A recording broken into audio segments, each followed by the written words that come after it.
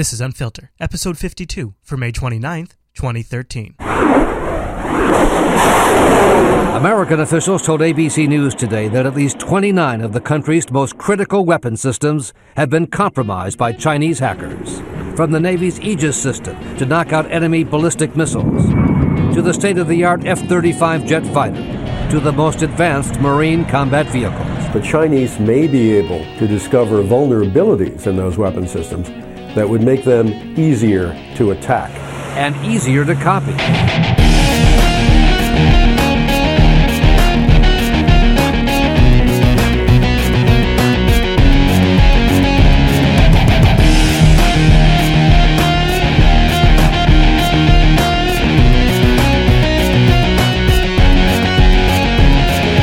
Coming up on this week's episode of Unfiltered, March Against Monsanto protests were held in 52 countries and 436 cities around the world protesting the GMO giant and its genetically modified seeds.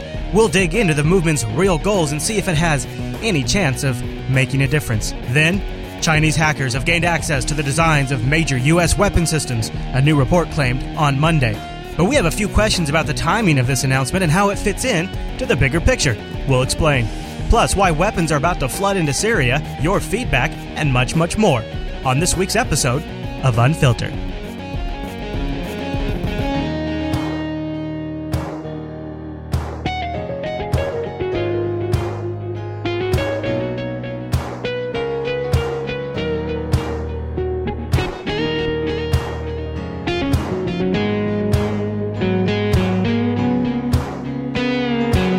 Coming to you live from the Jupiter Broadcasting Extreme Weather Center. My name is Chase Nunes, and welcome to the one-year anniversary edition of Unfiltered, Jupiter Broadcasting's weekly show about the news that you really should not be watching. And you know, since I already introduced myself, I'm going to introduce the guy at the controls, the one who mixes all the music, except for the intro. That's Ronald Jenkins. Yeah. Here he is, beautiful, talented, groomed bearded Chris. What's going on, Chris? Mr. Chase. Hey, buddy. I'm fired up, man. It's our one-year anniversary, which feels good for the Unfiltered show. It's been a long, windy 1 year, and I'm pretty happy where we're at the 1 year mark. Yeah, I've probably pissed off about half the listeners, which is fine. You know, well, I think, and I've pissed off the other half. So where's that leave us? Leads us with a good chunk of supporters. Just the newbies that stumble across the show accidentally. Yeah, that's right. So we turned one today. Yeah, even though it's 52, we really turned one. Yeah, it feels like we get cheated on that, doesn't it? Yeah, because it's like, wow, we worked so hard to get to one. Well, we got a heck of a show this week. We had a lot. I thought, you know, you and I are going to sit down here. There'll be nothing to talk about. Memorial Day, just totally. Well, I mean, if there was nothing to talk about, we could just talk about the local news, like the big I-5. I'm surprised you did not have a story, because this hit worldwide. I know. This hit worldwide. I know. I would have. It's just we talked about it in the Linux Action Show. And but you got to realize, I mean, audience does not always cross-pollinate. I don't think that's possible. You know, I thought... I bet our friends in England knew. They're like, I was thinking about Unfiltered. Man, were you guys close to that bridge? Right, exactly. I was actually thinking we'd start with, there's a topic that we have covered. We've dedicated an entire episode to it in the past. It's been in several of our shows. We've followed it a long time, and I thought for our 52nd episode, we should start with the good old classic Monsanto. Right? Yeah, you like it, baby. That's right. I was thinking we should do a Monsanto story, because this past Saturday, it was the worldwide march against Monsanto. It was a political demonstration. It was a worldwide movement. Chase. I saw this on Facebook, I think. Oh, yeah? I actually saw it on Google+. Shout out to Ben on Google+, who was posting videos from there. But RT sent their lady out on the street. She's getting interviews, and I thought, let's play this. It's pretty interesting. And, you know, as a show that's followed Monsanto for pretty much the entire life of the show, I think we're really starting to see more and more people ask questions. Protesters of all ages and walks of life fill the streets of the Big Apple. New York City City, one of dozens U.S. cities participating in the worldwide march against Monsanto. People fill the street chanting against the corporation, taking over the agriculture market throughout the world. They say it's time to put an end to what Monsanto has been up to. A giant biotech corporation notorious for creating genetically engineered and genetically modified food. Criticized for turning a blind eye on potential health consequences from GMOs to consumers around the world. How many people you poison today? And using immense lobbying powers to resist food labeling legislation in the U.S. and pushing through bills protecting its own interests. You've seen the police protect the crime bosses. You've seen that's why you see all these laws out there protecting the big companies like Monsanto, the Wall Street Gang. It's all the same. It's just all about the profits. Nothing's going to change. The Monsanto Protection Act, freeing the corporation from government oversight even when consumers take legal action, continues to be under heavy scrutiny. Monsanto and the government are one. How could we all get together and change it? I don't know. What happens tonight when we go home? What? Yeah. What? I'm sorry. All right, dude. No, they're not. If you listen to these protesters, they're actually pretty pessimistic about their chances. They're like, I don't think anything's like these. Like, the next few guys are gonna have on. They're like, I don't think anything's gonna change. Here's what they need to do. What do they need I'm to do, going to give them a roadmap, Chris. All right, This is Chase's roadmap. Okay, start it right now at this time code. Go, Chase. All right. It's real simple. They need to get on the phone. Okay, yeah, that's a device. I know. Can I use Skype? You could. Okay, sure. I got like 20. If you can call phone number, yeah, okay. And call your representative, your congressman. Oh, that thing. Yeah, load up their phone lines, okay? Once you can't get through, then start writing them letters, actual physical letters. Letters. What if my letters have ricin in them? I was just going to say, Chris, you want to make sure you're not using a ricin pencil. Okay, because I do have a ricin factory. Not a good idea. Oh, okay. All right. I mean, don't get me wrong. I believe in the First Amendment very strongly. Obviously, we're doing this show that helps us, do this sort of thing. Yeah. However, sometimes I feel like people will go down to these rallies just to get all riled up, just to be a part of a group and part of a collective, and then they'll just go back home and they don't do anything. Got to pass some laws, right? The senators. People tell me that still works. I need to see it to believe it. So they're with you, Chase. So we'll see what happens. I think probably a large percentage will do that, but you've got to figure some of the people there are going to do something. Some of the people are going to take action. That's good. And what they need to do, if they are really going to do something, or maybe people go there never intending to, and after they've been there, they get and passionate. I hope so. And I hope when they do it in a respectful, calm manner. Angry? Oh, okay. Crazy like psycho manner. No. Whoa. With ricin! Standing up against the century-old biotech giant, these protesters' demands are simple. Most importantly, labeling modified food in the U.S. Countries around the world are banning, legislating, and limiting the influx of GMO products into their consumer markets. The United States is not doing that. Stand up right there! They say this has to change so consumers can make an informed choice about what they eat and feed to their kids. I'm really concerned that, I'm being poisoned. I'm a small little farmer as well, and I'd like to have all my crops be organic. And I'm very concerned that this is a big issue for people your age, more than my age, because you're going to have children, and your children are going to be genetically modified. Demonstrators also demand further scientific research into health consequences of eating GMO products. Any company who has created a chemical called Agent Orange and has affected our Vietnam veterans is now creating seeds for our food supply is a bad sign.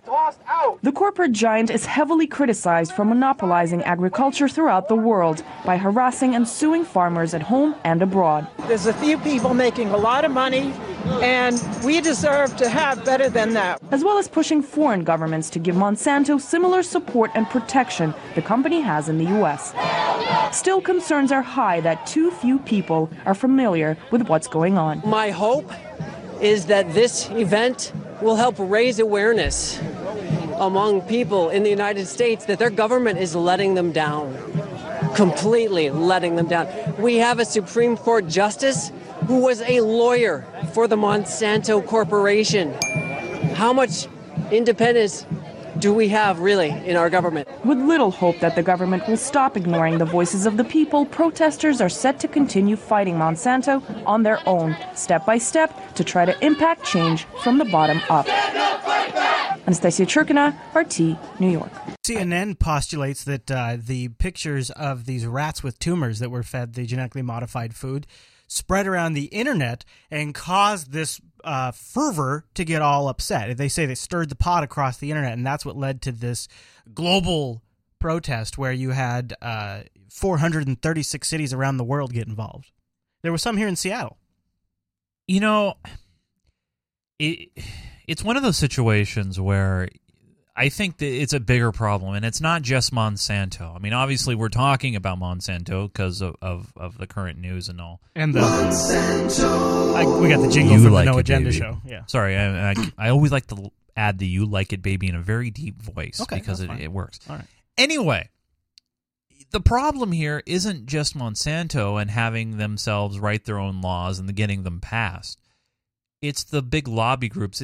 Money. Yeah. It's a huge. This is a fragment of a much bigger issue. Right. And so here's the interesting thing: is there's sort of this legitimate claim that Monsanto can lean on that says there's no scientific evidence really showing that genetically modified foods are a problem. I mean, this rat picture they discount, even though it apparently has been peer reviewed. I have more details about that in the show notes if you guys are curious. But see, the problem is that Monsanto is responsible for doing that testing, and then they report it to the FDA. And the FDA, I think people just have a severe lack of confidence in the FDA's ability to withstand lobbying. I think a lot of people have a severe lack of confidence in the government. And this is part of it, right? Yeah. It speaks to we don't trust that our government is protecting us from these companies. Right. And there's so many things we cover in the show over the 52 episodes that really at their core issue, potentially even the gun debate, is it comes fundamentally down to a distrust of the state of our government. Right. Because of the fact that there are so many different lobby groups. I mean, when you're talking about the gun debate, you talk about the NRA. Yeah. And how much money and power, whether or not you agree or disagree with them, they have influence because of the fact they have money and influence into political. Well, and Monsanto, the one thing that's a little freaky about Monsanto's lobbying efforts, and you guys can Google image search this or just look it up online, whatever you want. I don't care. I don't care. Right. But have you seen that Venn diagram that shows Monsanto lobbyists who are now government positions or vice versa? We've shown that on the show. We have, yeah. So that's the part, and those people are in really important positions that would sort of grease the tracks for them. So that's where I think it's a little extra creepier. So what did we do? I mean, obviously, people think, okay, well, the way that I'm going to inflict change is by marching in the streets, causing disruptions for a day or two. Well, those protests are at least getting people to talk, and this is sort of something I think because it's still new to us, and we don't really kind of comprehend I think we continually undervalue how important it is that we can now spread information as rapidly as we can. Like information about the things that Monsanto does, or the Monsanto Protection Act, and how awareness has spread about that so fast. Yeah. I mean, we covered that a few months ago in the show, and it just the public opinion about Monsanto has evolved so much since then. And I really do truly believe, like CNN believes, that the internet sort of enables this new platform for people to find out what's really going on. And there was just a study that we played in the pre-show clips that talked about how 60% of United States citizens do not trust journalists. So if we don't trust the government and we don't trust the journalists... Well, that's when you have a company like Al Jazeera who's going to be launching a news network here in the fall. But are they any better? But one of their taglines is news by Americans, for Americans. Al Jazeera's is? Yes. They're using... let me find it. Okay. But they're using this tagline to really invoke and encourage that they're not going to be biased. They're going to be just pure news. They're not going to try to sensationalize it or anything like that. That'll be the day. Well, you never know. We'll watch. We'll be watching. They're launching bureaus all over the U.S. They're launching one here in the Seattle area, Los Angeles, San Francisco. They're really trying to push this this possibility that, oh my God, we may have an independent, pure news outlet. Well, we'll see. We will be the watchdogs of that. Absolutely. Now, I want to move to cyber. We haven't talked about cyber for a little ASL? while. Yeah, no, cybersecurity. Oh, that cyber. And sorry. remember, we've covered over the last 52 episodes, we've dedicated several episodes to the evolving narrative around cybersecurity and the threat that China and Russia and Iran pose. And I think it's some of the more outstanding coverage of the show. I'm using this opportunity to pat ourselves on the back, but we've really been following this beat for a while now, and it's the rhetoric this week has reached an entirely new level. I want to play some of these clips for you, Chase, and just kind of get your take on it. This first clip should bring you up to date if you're not familiar with the latest accusation. Hey, Chris, what's going on? The confidential Pentagon report quoted by the Washington Post gives the most detailed list yet of the systems that Chinese hackers allegedly have penetrated.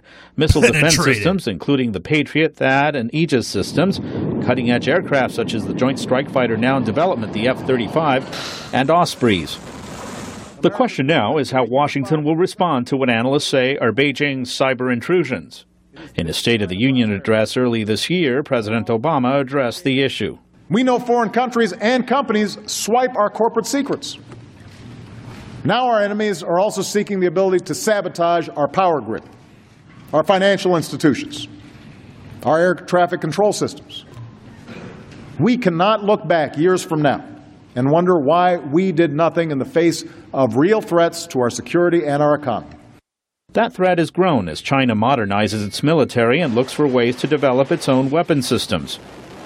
Jason Healy specializes in cybersecurity at the Atlantic Council, a research organization in Washington. We know the Chinese have been greatly expanding their defense procurement programs over the last few years.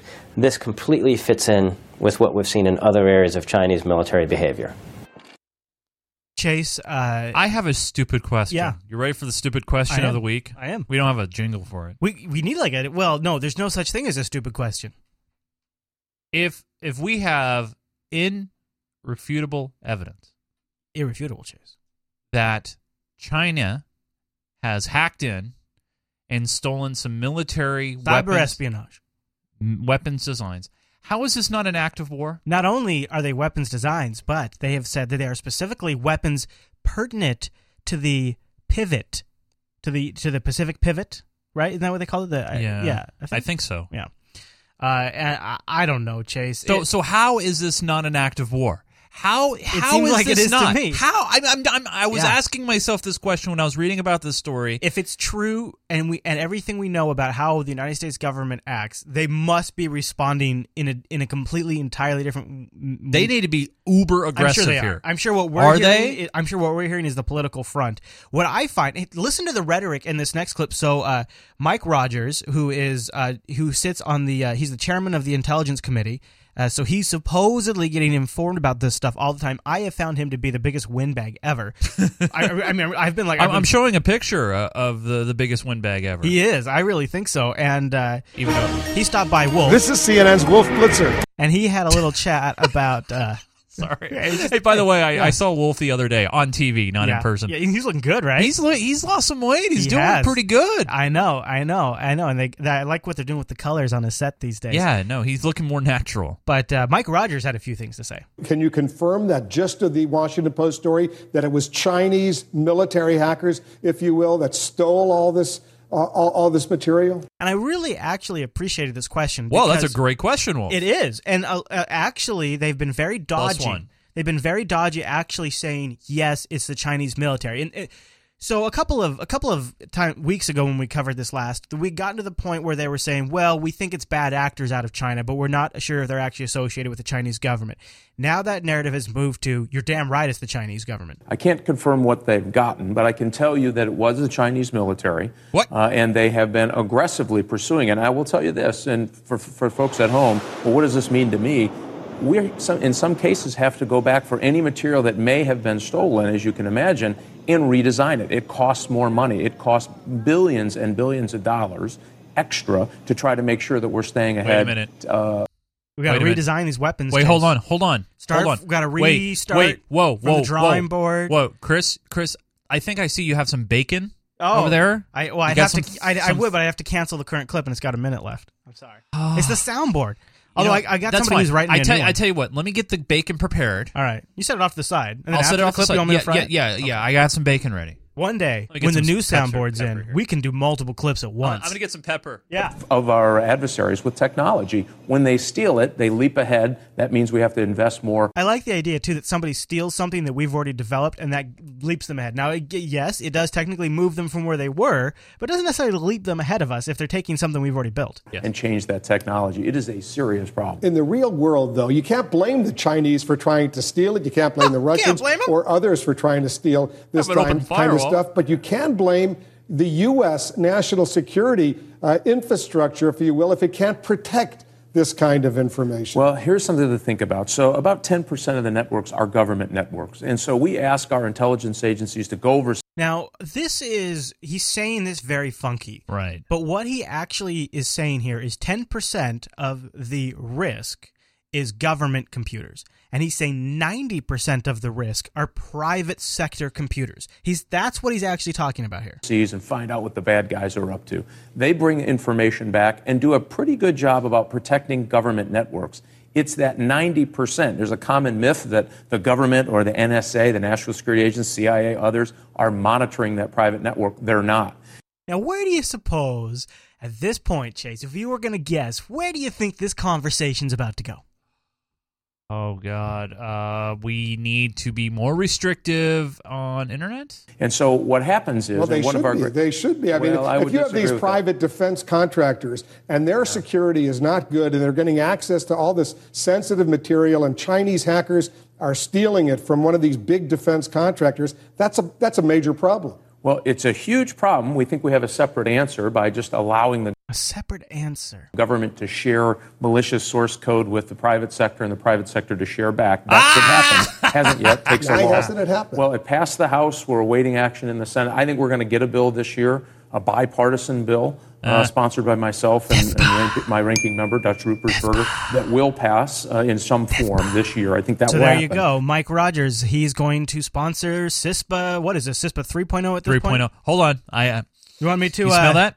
Smell it? All right. A little bacon going there, Chase? Today's bacon coming to you from the beautiful uber natural British Columbia, Canada. Nice. I wanted to say that I believe this is just very, very conspiracy-ish. Uh-oh. On this show? But what if this is whole guys that China is not hacking? What, Chase? But instead, this is a guys to push more money into the military-industrial complex. What, Chase? To up the money that we spend on these weapons and to improve and boost the budgets. And here's a little bit more bacon for you. Okay. Talk about sequester. Because of the fact that we're cutting the money and the budgets and the programs, we need to come up with something to try to boost money into these programs so we can improve our weapons. I think you might have it, Chase. I'm just saying. I hate even using the word. I know. Okay. If you have, I guess maybe the coming on 15 years I've been in the computer industry, and a huge portion of that experience has been directly responsible for securing networks that have confidential information where laws mandate that company protect them, either be the case of an educational school district or a bank, or in a current example, state contracts that involve construction. In all of those scenarios, if you have a system that has information that is absolutely critical, I got a pro tip. And again, it's maybe a little simple, but what you do is you don't plug that system into the internet, and then you don't have a problem. If you want to have your missile designs, you can still have them on a network, but just how about that network isn't connected to the internet? I know it sucks not to have Facebook on your servers, but you can manage. Yep. Yes, you can. There's your cybersecurity. And anything that's not about that, to me, seems disingenuous. Because I really cannot quite understand why that is not why are we literally not talking about legislation that mandates disconnection from the internet? Why is that not an option? Because everything needs to be connected. So the Google can catalog it. So, and then government officials, I think Hammy has a right in the chat room, then government officials cannot look at porn. Well, because the internet is for porn. Well, that is true. But then again, I do think we probably need to be prepared for there are going to be bad state actors, to use their term, that are going to try to get us. I mean, that's true. Very true. We do need to at least be aware of it. So we'll have more information. Of course, all of this, the timing of this is critical because Obama is meeting with the Chinese president next week in California, and one of their main topics is cybersecurity. So it's no coincidence that all of this stuff is coming out the week before they're getting together, because Barry's planning to put pressure on the Chinese president. Yeah. So that's the big thing about why this is happening right now. The timing, I mean, they have known about this particular breach, I believe, since January. Okay, so you have to understand, people, that they've held on to this information intentionally until the week before they're going to meet with the Chinese president and talk about cybersecurity. Come on! It's not conspiracy. That's literally what happened. All right. Come on! I want to take a quick minute before we really dive into some deep stuff, and I want to thank two fine people for joining the supporters club for this week in Unfilter. The supporters of this Unfiltered show get a little extra bonus every single week. Sometimes, what do they get, Chris? Sometimes it's a little more than extra. So here's what you get. After every single Unfilter, I send out a newsletter that gives you a little behind-the-scenes info about that episode. That's nice. And in there is a link to download the pre- and post-show. Whoa.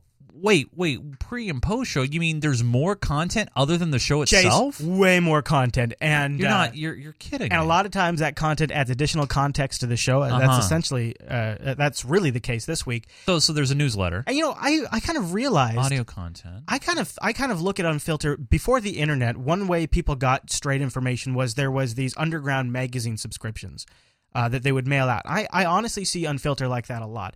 The price for Unfilter is $13.33 a month. Wait, it's not $20? No, it's not $30? No, Chase, I'm telling you, it's $13.33 if you want to be a supporter. Get out. That gets you, for free, you get 4 hours. But when you become a supporter, you essentially get 8 hours of content a week, because the supporter show is often an hour long. So you get 2 hours a week of Unfilter. That is incredible. It is actually quite a bit. That's a bargain. So I want to say thank you to Tyler T. and Matthew D., who became our supporters, which kept us at the 80 mark. We're holding at the 80 supporters on mark. We're trying to get to 133 to finance 1 day of production. But we did get an email. We did. From somebody outside the U.S. We did. He wanted us to know why he became an investor in the Unfiltered show. Yes, Martin wrote in, and he aptly titled his email, Why I Invest in Unfiltered. He said, Hi, Chris and Chase. I just wanted to write and share my reasons for investing in the Unfiltered show, in the hope that it would inspire others to do the same. In my view, the media is the fourth estate. Yeah. The institution whose obligation it is to inform its readers of the important stuff. An obligation that, in my opinion, is being ignored. I live in Norway, and the news here is really just tabloid, and in my personal opinion, the non-news is heavily fronted at the cost of the news that matters. Isn't that true? And it's no heavily guarded secret that the news agency is either left or right. This leaves a news image cluttered with noise where the important news is rarely being emphasized, and that leaves me in a news void. That's where Unfiltered comes in. It's unbiased, it has no agenda, it answers to no one except for the viewers and its investors, and it's a show obligated to the truth. Really appreciate the international coverage as well, but the fact remains that the U.S. is a big player in the international, social, and political sphere and influences other nations heavily. Therefore, I feel that the Unfiltered show balances national and international news at a just rate. What you guys do means the world. Keep at it. He touched on something that this is going to be my new phrase. Unfiltered is nutrition for your mind. It really is. You have nutritional foods. Yeah. You can also have nutritional information. And one of the things, and I think the actual name of the show sort of does this a little disservice, is a huge part of what Unfiltered is actually quite literally filtering out the noise. And so much of what the media covers is just complete gibberish crap. And I always say this on the show, and I always say, oh man, I could have had so many clips of the most ridiculous things.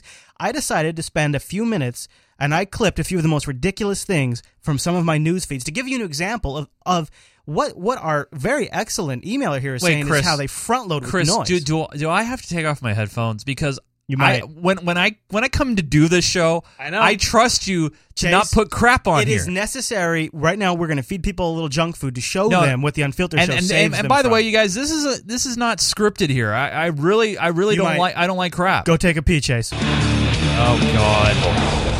Who fits the bill to play Hill? Scarlett Johansson, Amanda Seyfried, if that's how you say it, Reese Witherspoon, are among an array of actresses being considered to play Hillary Clinton in a new movie about the ex-Secretary of State's formative years as a Washington lawyer. Because in the eyes of some people, the tea kettle bore a strong resemblance to Adolf Hitler.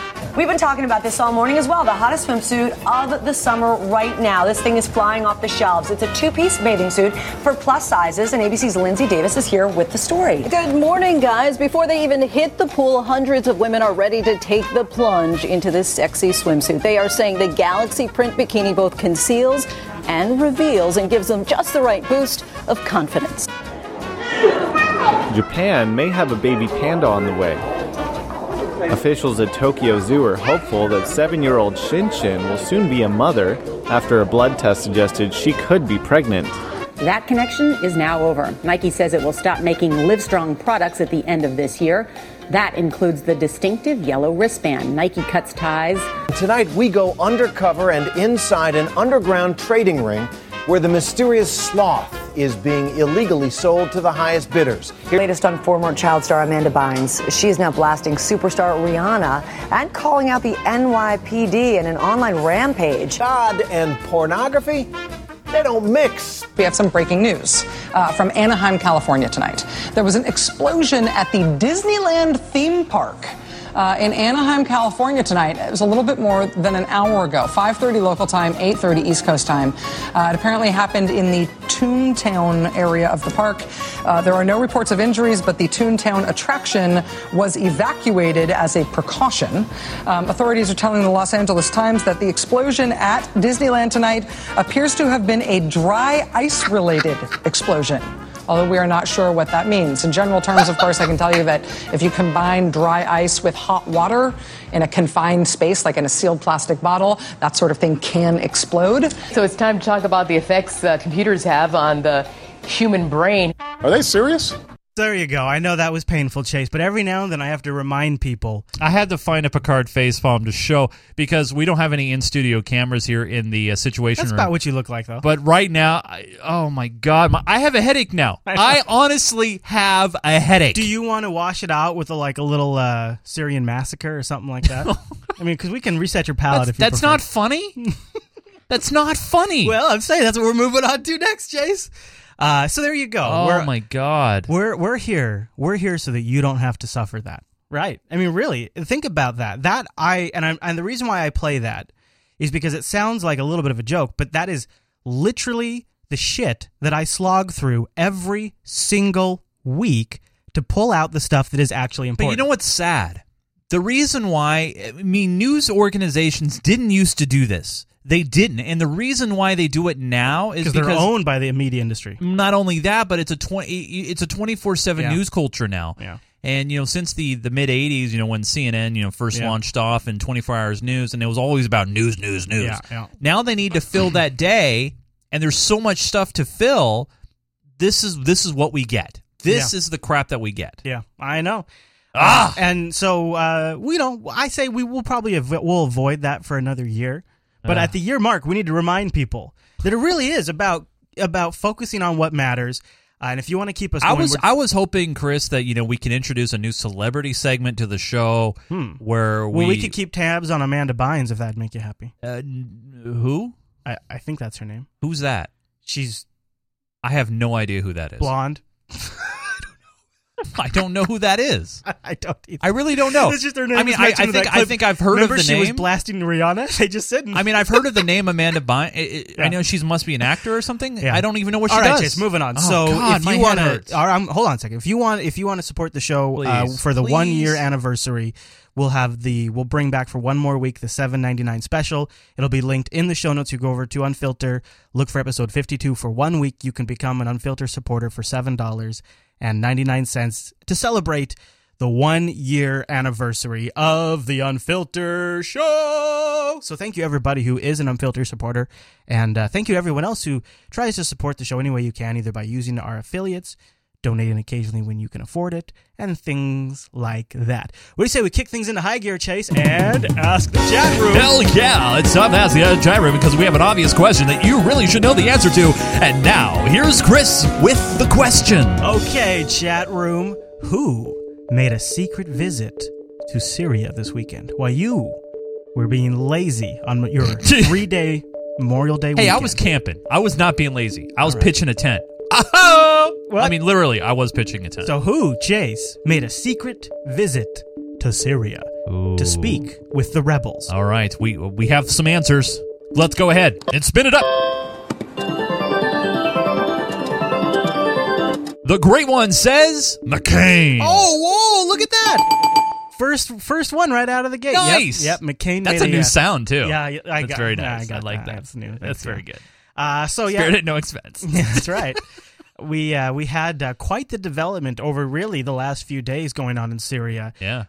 And starting with a major change in the UN's policy for the weapons ban. European diplomats have ended an arms embargo on Syria, raising the possibility some European countries could begin selling weapons to rebels fighting President Bashar al-Assad. The European Union renewed economic sanctions against Syria, but failed to reach a consensus on extending the arms ban after Britain and France sought to ease it. British Foreign Secretary William Hague hailed the move. The European Union has agreed to bring to an end the arms embargo on the Syrian opposition and to maintain other sanctions on Syria, all the other existing sanctions on the Syrian regime. This is the outcome that the United Kingdom wanted. It has been difficult for many nations, of course. That is why we've had such long discussions today over the last 12 or 13 hours or so. But I think it is the right decision. Following the EU decision, Russia now says it'll move ahead with deliveries of anti-aircraft missiles to Syria. Oh, good. So, yeah, you heard that right. The EU has decided that they're no longer going to... We're going to block money, but we're not going to block weapons. Right. So now individual... Oh, that's great. Yeah. That's great. And you heard the little bit there at the end about Russia. Their response was to send those missiles that I kind of gave a vague mention to last week. And at the same time, Russia also slams the EU for this move. Russia has slammed the EU's decision to drop the Syria arms embargo as counterproductive towards finding a diplomatic solution. Moscow says it will continue to supply air defense missiles to Damascus, calling it a balance designed to deter foreign intervention in Syria. Well, we have in the studio artist Sean Thomas for more on this. So, Sean, what's Moscow's reasoning behind delivering on the missile supply deal? Well, the first thing you have to understand is these are old existing contracts that were signed before the Syrian conflict even began. So in some ways, Russia is obligated to fulfill these contracts. So that's the one way of looking at it. But it is interesting, the timing today in the wake of the EU allowing this arms embargo to expire. This paves the way for different countries to individually start arming the rebels. Oh, that was the key piece right there. Yeah. Individual countries can now start arming the rebels. Now, what's wild is Russia has these S-300 air defense weapons that they're gonna deploy to Syria. Okay, now another question here is: can Russia's defense systems be used to influence events on the ground in Syria? The short answer is no, but obviously it's a little bit more complicated than that. The S-300 is an air defensive weapon, and it cannot be used in ground-to-ground combat. It can't be used against the rebel forces, if you will. It's specifically designed for air combat. So think about this, Chase. A country, let's call them Russia, okay, is sending weapons. Let's call them anti-air missile defense missiles. Okay. And they're giving them to Syria, who is fighting a rebel opposition who does not have an air force. So why are they doing this? Is this a cover for some other weapons? And what gets even, which it would appear, it's actually things are much worse than what is generally reported here in the States. The Syrian conflict's causing tension in neighboring countries, stoking fears it could spread across the entire region. A rocket was reportedly fired from Lebanon into Israel just a day after an attack on part of the Lebanese capital in the latest escalation of sectarian strife in the country. RT's Middle East correspondent Paula Slier is following the latest developments for us. The Hezbollah leader, Hassan Nasrallah, has clearly stated that he and Hezbollah are involved in the war in Syria. He was addressing thousands of his supporters in the southern Beirut suburb of Dakhia on Sunday. And in that speech, he pledged all-out support for the Syrian President Bashar Assad, saying that his Shiite Muslim group would stay in the Syrian war, to quote him, to the end of the road and achieve victory together. What's interesting is, so Hezbollah has now publicly announced that they are going to support the Assad regime to the end. Now, Syria actually already has a very sophisticated air defense system. Really? Much more sophisticated than many of the countries we've entered more recently. And now, I find this to be fascinating, since the rebels don't have an air force that now assume, the Assad regime does. But the White House is pushing for a no-fly zone. But the biggest news may be coming from the White House. Josh Rogin is the senior correspondent for Newsweek Daily Beast, and he joins me now with an exclusive. Josh, before we get to your exclusive, I want to play something that President Obama said about his options in Syria back in April. As early as last year, I asked the Pentagon, our military, our intelligence officials to prepare for me what options might be available. And I won't go into the details of what those options might be. So he wouldn't go into the details what those options might be, but you now have some exclusive reporting on what at least one of them is. Exactly. We've discovered that the White House has tasked the Joint Chiefs of Staff. By the way, that's code for I got an email from an anonymous staffer in the White House. To plan for a no-fly zone inside Syria that would be done on a multilateral basis with countries such as France and Britain. This wouldn't be a NATO option like in Libya. It wouldn't be a UN. Interesting, because France and Britain were the ones behind the lobbying to get the EU to loosen the weapons ban. Oh, that's interesting. Option. It would be U.S. and countries that are willing to participate, and those plans are being drawn up, and that is new information. And this is a story that you're breaking right now in the Newsweek, the Daily Beast. I want to read something an administration official told you that's in your story. Quote, the White House is still in contemplation mode, but the planning is moving forward, and it's more advanced than it's ever been. All this effort to pressure the regime is part of the overall effort to find a political solution. But what happens if Geneva fails? It's only prudent to plan for other options beyond Geneva. Talk us. So, in other words, there's these peace talks that are coming up in Geneva that actually Russia is the one that's sort of getting the ball rolling on this. Now, it doesn't look like things are going to go so well there. And as you can tell by this clip, the U.S. is already making post-peace plan talks for a no-fly zone. So it seems like both sides already think these peace talks are doomed to failure before they start. Through how talk about being pessimistic. I know. Diplomatic options are going at this point. Right. We've got a dual-track strategy. The Obama administration wants a politically negotiated solution between the regime and the opposition. The upcoming conference in Geneva is the best chance to do that. But most people think that that's likely to fail. The opposition wants Assad to go. Assad's not going to agree to go. No. So we have to plan for options after Geneva. And it's not just the no-fly zone. They're also considering arming the Syrian opposition, elements of it that are moderate and who support the United States, and switching recognition from the Assad regime to the opposition. So there's a menu of options that the Obama administration is now considering more than ever, if and when the political solution becomes more and more unlikely. All right, so what the hell's going on, Chase? What's the end game here? Why is Russia giving them missiles? Why are we setting up no-fly zones? Is Syria being used as a pawn of an extended Cold War between the U.S. and Russia? The Russians really, I think it's fair to say, from judging how they deal with global politics, view the world as a chessboard in some ways. Syria for them isn't the be-all and end-all of their foreign policy. It's just something else they would like to discuss with the U.S. and NATO. At this point, I think they're pushing their cards as hard as they possibly can. Because they don't see any reason to give up their position just yet. And the S-300 missile defense system that's delivered is just another pawn they can use to exact what they can ahead of these peace talks in Geneva, Michael. Yeah, Nick, thanks so much. Nick Payton-Walsh there in Beirut. And, of course, the interesting thing, too, we've heard Israel say if those missiles do go in, they fear they could be fired into Israel potentially and say that they are offensive weapons as well as defensive. And they said, the quote coming out of Israel today is, if those missiles go in, we know what we can do. Those missiles go in, we know what we can do.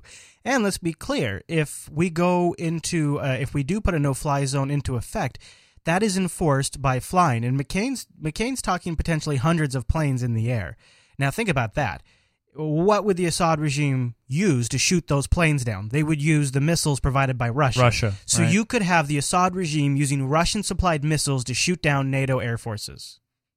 And the tough part about what is taking place on the ground in Syria is there is no control right now where those weapons, where they go, who actually controls the rebel groups and whose hands they get into. I mean, and that is the big issue. You can't tell. It's a truism. Once those weapons go across the border into Syria, the West loses control over where they go. And one group can take them off another. And if Israel sees those Russian missiles as a threat, and they arrive in Syria, Israel's already done airstrikes into Syria to destroy weapons that were bound for Hezbollah. I mean, so many regional implications here. You've got Iraqi fighters there, you've got Hezbollah involved from Lebanon.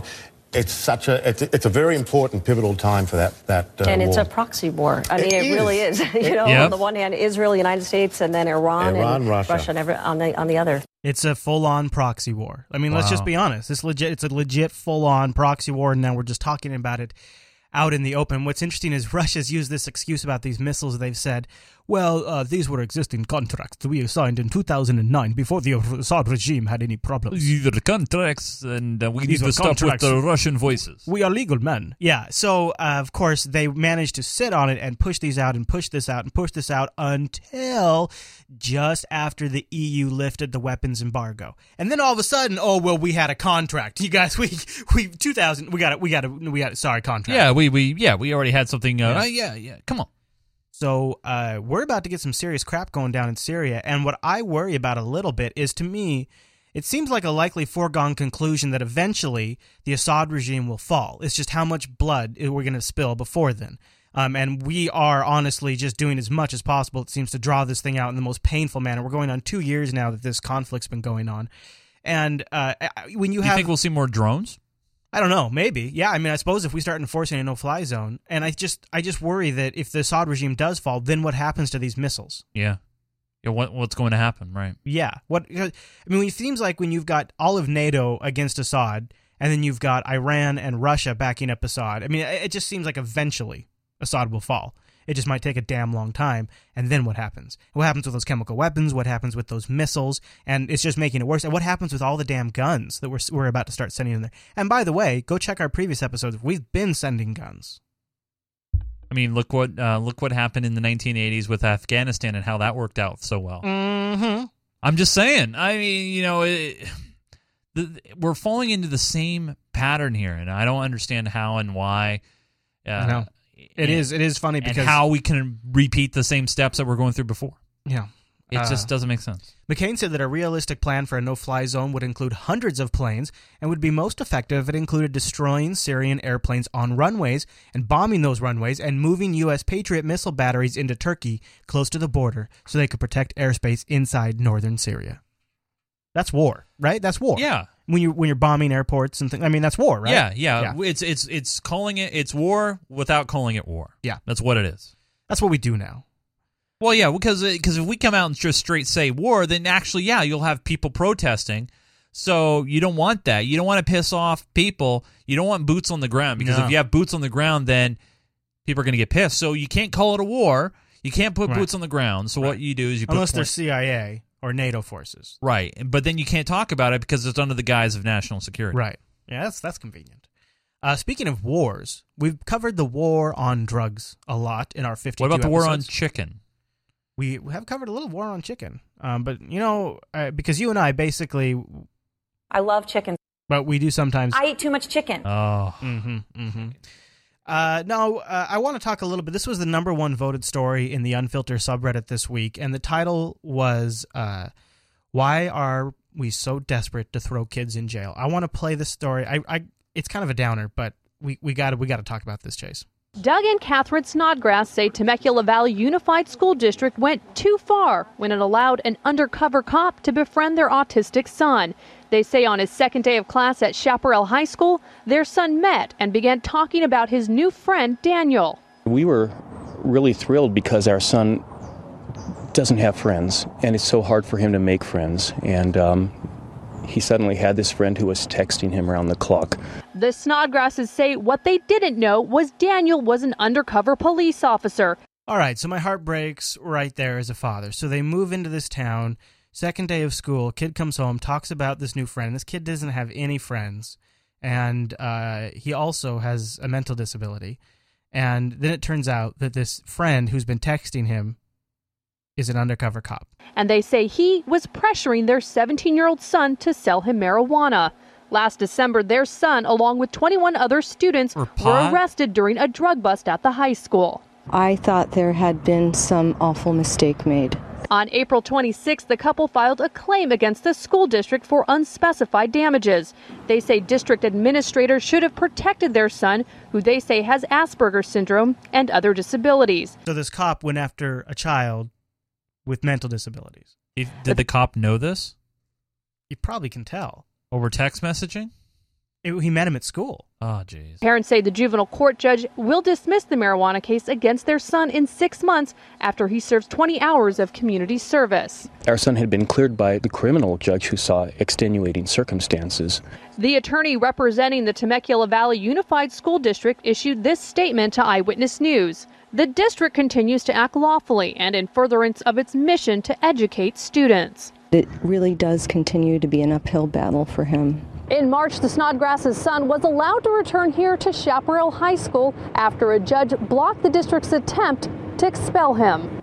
The Snodgrasses say district officials continue to bully their son, who is now 3 months behind and will not graduate this year as they had hoped. What we'd like to see from this is some change at the top of this administration. For now, the family says it is working to not only clear their son's name, but also make sure this doesn't happen to another family with special needs children. Leticia Juarez, ABC 7 Eyewitness News. And if it wasn't sad enough, so this happened on December 11th. This is a quote from the father. Our son went to school the morning of December 11th, and he didn't show up home after school because he was arrested in his classroom. Police went into his classroom armed and handcuffed our son. We were not notified by anyone, and he was held for 2 days, and we were unable to see him. Whatever happened to due process? Why are we putting undercover cops in high schools to bust kids for selling pot? I mean, first of all, that just is dirty to begin with, and I think we need to ask. I think there's a lot of information we're not getting here. First off, is now we've already established our feelings and thoughts about marijuana. I'm wondering if this school has an overall drug problem on its own, not just marijuana, but maybe some harder type drugs. And so what they had to do, obviously, to combat this is implant a la 21 Jump Street, some cop, or a cop who's not a kid but acts like a kid, and put him in the school to bust things. Here's the problem is... And then you got this kid who's got a mental disability who is eager to make friends with people, who's probably very susceptible and very eager to do anything to have a friend. And I don't mean to speak bad about cops, but I think this happens in any industry, any career. It becomes a job after a certain point. You show up, you have numbers to meet, and if you've got an easy target and you can get the kid to do something, well, then he legitimately did something wrong. I really hope that's not the case here. I really... Seems like easy pickings. And look, they can show how they're cracking down on drug crime in schools by helping them with the numbers. So but what I want to know is, why isn't there a lawsuit against the police department here for coercion, or where's the evidence? Is the evidence text messages? I mean, is that the evidence here? Don't know. It's pretty sad. But where's story. the due process? It happened in December, so it's kind of interesting. It's just going national now at this point. And I wonder if there was a study released over the weekend about children getting exposed to marijuana and how this is starting to become a problem. We have a new warning from doctors. More young kids are being exposed to marijuana. Yeah, Q13. I'm so good at this. Q13 has at least a pot story once or twice a week. They're really on it, and they're starting to get pretty anti-pot, so it's kind of funny to listen to because, I don't know. Unintentionally, because they're eating things like this. Let's get down to business. Let's check out these gummies. Bam! These ones are grape flavored. These ones are orange lime. I'm gonna have to eat this one. You see there's lime on the outside there, and then it's like orange flavor on the center. So good. To attract users, companies are making... Yeah, see, he says users, right? Instead of to attract customers or and this people is, who are this is for... Now, folks, the reason why that you're hearing gummies or whatever is because some marijuana patients, they don't want to smoke it because they're not smokers. Right. So they want an easier way to take the medication, okay? This is an easier way of taking medication. Right. And they slip the verbiage in there, like users instead of patients or customers or whatever. Patients. Gummy candies, hard candies, brownies, cookies, and more with pot. And a new study shows by relaxing pot laws, we've seen a huge spike in the number of young children treated for accidentally eating pot-laced foods. The study looked at Colorado, but like that state, Washington has also legalized pot. We spoke to Dr. William Hurley, director of the Washington Poison Control Center, about the growing concerns. The message that you're going to have to provide to your kids is marijuana is out there, but now it's going to be available in a whole lot of different forms. The concentration is going to be higher, the impact is going to be greater, and you got to know that it's there because they will get into it. He says the public needs to know these products will be hitting the market on a large scale in December and are a risk to children. All right, Chase, so let's take a look at the study. So I have more information linked in the show notes. But the Times did an analysis. They were taking a look at the different numbers. And also, by the way, the reason why they looked at Colorado is because Colorado's had a medical marijuana law since, I think, 2009. So that's why they chose Colorado, even though I know California's had it too. But before Colorado passed the medical marijuana legislation laws, the number of kids treated for marijuana exposure, and I quote, this is from the study, was nil. Okay. Pretty accurate there. Whereas in cases after the legalization, there were 14 cases, out of which 8 of those cases came directly from consuming marijuana food products. So 8 of the 14 cases of exposure. So this is what Q13's report. And by the way, this generated you can go Google News search it, about 500 copy and paste PR releases. So I thought that was interesting. I mean, 8 cases of accidental marijuana digestion is probably pretty bad. So I thought I'd go look up accidental prescription pills. Yes. Just curious to see what that would look like. And the numbers are pretty bad. In fact, a drug overdose exceeded motor vehicle accidents as the cause of death in 2009, killing at least 37,000 people nationwide, according to the Center for Disease and Control. Also propelled by the increase in prescription narcotic overdoses, drug deaths now outnumber traffic deaths everywhere in the U.S. Children deaths from poisoning rose 80% over a 10-year time period, owing largely to huge increases in such deaths among children between age 15 to 19. Prescription drug abuse is to blame, once again, according to the CDC. So, 8 kids that accidentally ate marijuana, that is bad. Yeah, but I it's really hard for me to believe that the legalization of general pot in Colorado and Washington is to blame. Medical marijuana has been available in the state of Washington for almost 20 years. Same thing in California. It's been around for a long period of time. The same access has always been there. I just find it very interesting that these stories are starting to come out now after Colorado and Washington. If there's more of it, well, because this report was just put out. Right. And but the timing's very interesting. If there's more of it, I could see how accidental exposure is going to happen. I mean, that makes sense. Yeah. But I think what my point here is this is a good example how the media kind of plays to our worst instincts, where there's a fear and it's also about saving the kids. Right. Don't forget that. And so they can bring up something that could be considered completely legitimate to have a concern about, but they don't bring up the thing that is substantially more important, right? That is what you might consider an epidemic. I just said that child deaths from poisoning rose 80% over the 10-year time period that a study has been going on. 80%, okay? So maybe while, yes, we could talk about the 8 kids that accidentally had a pot brownie, we could also talk about the hundreds of thousands of children who are dying from accidental prescription drug overdose or whatever it is. Right, yeah. So I just think I think it's just a good example of how the media can sort of cherry pick the important and not important issues and sort of affect the dialogue in a way that really kind of just distracts from the main problem. True. There you have it, Chase. And that is what grinds your gears. And you know what else? Of course. I have links to more information about that in the show notes. All right, Chase. Well, I think it's just about time we get out of here. We do have an email, though. We do. This email came in from Paul, and he said, "We made Paul see red." Uh-oh. And this is just to you. Apparently, I don't exist anymore. That's probably something I said then. Yeah, it must be. You piss off a lot more people than I do, I think. Anyway, he says, "Hey there, Chris. I'm a big fan and listener of Unfilter across the pond in the UK. Hey. I share many of your sentiments regarding the politics you discuss in the show. However, in all honesty, both of your opinions on gun control make me see red.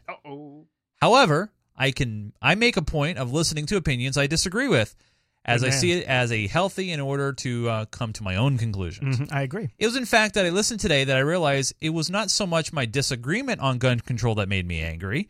It was in fact the lack of discussion from either side of the issue. For sure, you both have discussed gun control in great detail, but you only have done that from within one side of the spectrum of the debate. I realize that Unfiltered is an opinion show, and equally I realize I watch it through my own choice to do so. However, if a core ideal of your show is to find the truth, then I think it would be great to hear alternative voices. I don't think echo chambers are really ever a smart way to find what's right. In particular, on gun control, surely a foreign perspective is required, as many of us have personal experience of living in countries with regulated firearms. Regardless, I'm still loving the show and lots of other content you produce. Thanks for all the great Jupiter Broadcasting content. So I totally see where he's coming from, right? But I think it's sort of, I want to say I feel the flip side is this. So we've gotten this from a few people in an email, but I never hear the flip side of the argument. I just hear we're not. I was waiting for an example here. Exactly. And I think it's what it comes down to is culture. Well, sure. I think it's just like it's a fundamental foregone conclusion of the cultures. I mean, obviously I don't know what it's like to be born and raised in the UK. Born and raised. And, say somebody in their 20s and 30s born in the UK or in the UK today has a different perspective on gun control through many different factors. The way the news media or the BBC has probably influenced that, news and tabloids, friends and family, those sort of actions. Well, and if you've grown up your whole life without, with very strict gun controls in place, that would just seem the natural way things should be. Right. So how one thing we can always do is, of course, take that opinion and perspective, and we're not saying one side is right or wrong, but one thing that Chris and I have always tried to side on is, freedom. And just the freedom, the ability of not having a control. I think the word freedom comes up in the American lexicon probably at a magnitude more than it comes up in other countries. I think freedom is like, we associate a lot of things, and I think when we say freedom to people, that sounds like a vague thing. Right. Like that doesn't sound like anything specific. But to us, it's this fundament. I think to Americans, and neither one of us have guns, although I do have a super secret stash, so if you break into my house, I will shoot you. But neither one of us have guns. But I technically have a gun, but it's not here. Right. Except for the secret stash that we have in the studio now. Yes. Because we are in an underground bunker. Let's just get down to a very basic monkeys in the woods perspective here. Guns are the ultimate form of control. If I violate the law and the man comes to get me, I can take my own life. I have a decision. If somebody breaks into my house, I can take their life. That is sort of this ultimate freedom, this complete and total freedom that I think Americans sort of associate. There's this sort of, it's also, I think a lot of Americans look at it as an insurance policy against the man. So if there's tyranny we need to get all righteous up in here, up in the militia, they want to be able to, even if at this point it's completely impractical and they would be crushed in a moment, they still want that there. I think that's where a lot of it comes from. And I think some of that just isn't really, it's just not in the culture over there. No, it's not. And, it's like that in many countries. I mean, not to single out the UK, but every country has their own culture. Obviously, we're coming at this from a U.S. perspective because we live here. Makes sense. Funny how that works, Chase. But, it's one of those things where, when we go back to our Bill of Rights and our Constitution and what we feel in our heart, and, we want to, unrestrict and be free and unfilter what we have. Think about it. We're just a bunch of anarchists, so they're just loosely working together. Oh, hush. Come on now. All right, Chase. So we talk about the ultimate democracy. Unfilter.reddit.com. Yes. You can participate in this show. Now, do you remember, Chris, the kid going to jail story came from the subreddit. Now, do you remember, Chris, what I asked for at the last episode 51? I think it was something crazy, Chase. Impossible, if I recall. I asked to reach over the plateau of 400. Yeah, that's not going to happen, Chase. Actually, it did, Chris. What? Yep. We got 402. Oh, awesome. So I appreciate you guys signing up, even if you don't contribute, but it's more fun to play if you want to contribute stories or vote or whatever. Yeah. And since I always like to set plateaus, my next goal, it's not a very big goal. I want to get to 404 or above. 404 would be fun. Yeah. As a 1 year thanks. Come on, guys. Yeah, so we just need to. Help us get we just need to. The more eyes we get on that, the better the show gets. Oh, yeah, because it gets people involved, and it gets you involved if you can't make the show. Yeah. Speaking of getting people involved, Speaking, they can always join us live, but don't forget the Unfiltered Show is live on Thursdays at 6:30 p.m. live, 6:30 p.m. Pacific over at jblive.tv. That's right. Now, Chris. Yes. Now, during the week, yeah, you probably express your freedoms, your opinions. I do, yeah. All that fun jazz. So where do you do that? Twitter.com/Chris LAS. That looks so pretty. Thanks. I put that on there. It's gorgeous. If you're watching the enhanced feed, you would know what we're talking about. What if I wanted to see what you're up to during the week? Like I wanted to say follow you. You could follow me, get it, on Twitter. I don't get it. At Nunes, Nunes, not Noonis. That's Nunes. It's Portuguese, by the way. Not Nunes. Not Nunes. Not Nunes. And don't forget about that website you got, Chase. Oh, I have a little website. It's called geekgamer.tv. What? Yes. Pinball, Geek Gamer, Minecraft, Crazy. all that fun jazz. All right, everyone. Don't forget we got a big supporter show for you, so go check your inbox if you're an Unfiltered supporters. And thanks so much for tuning in this week's episode, everybody. We'll see you right back here next week.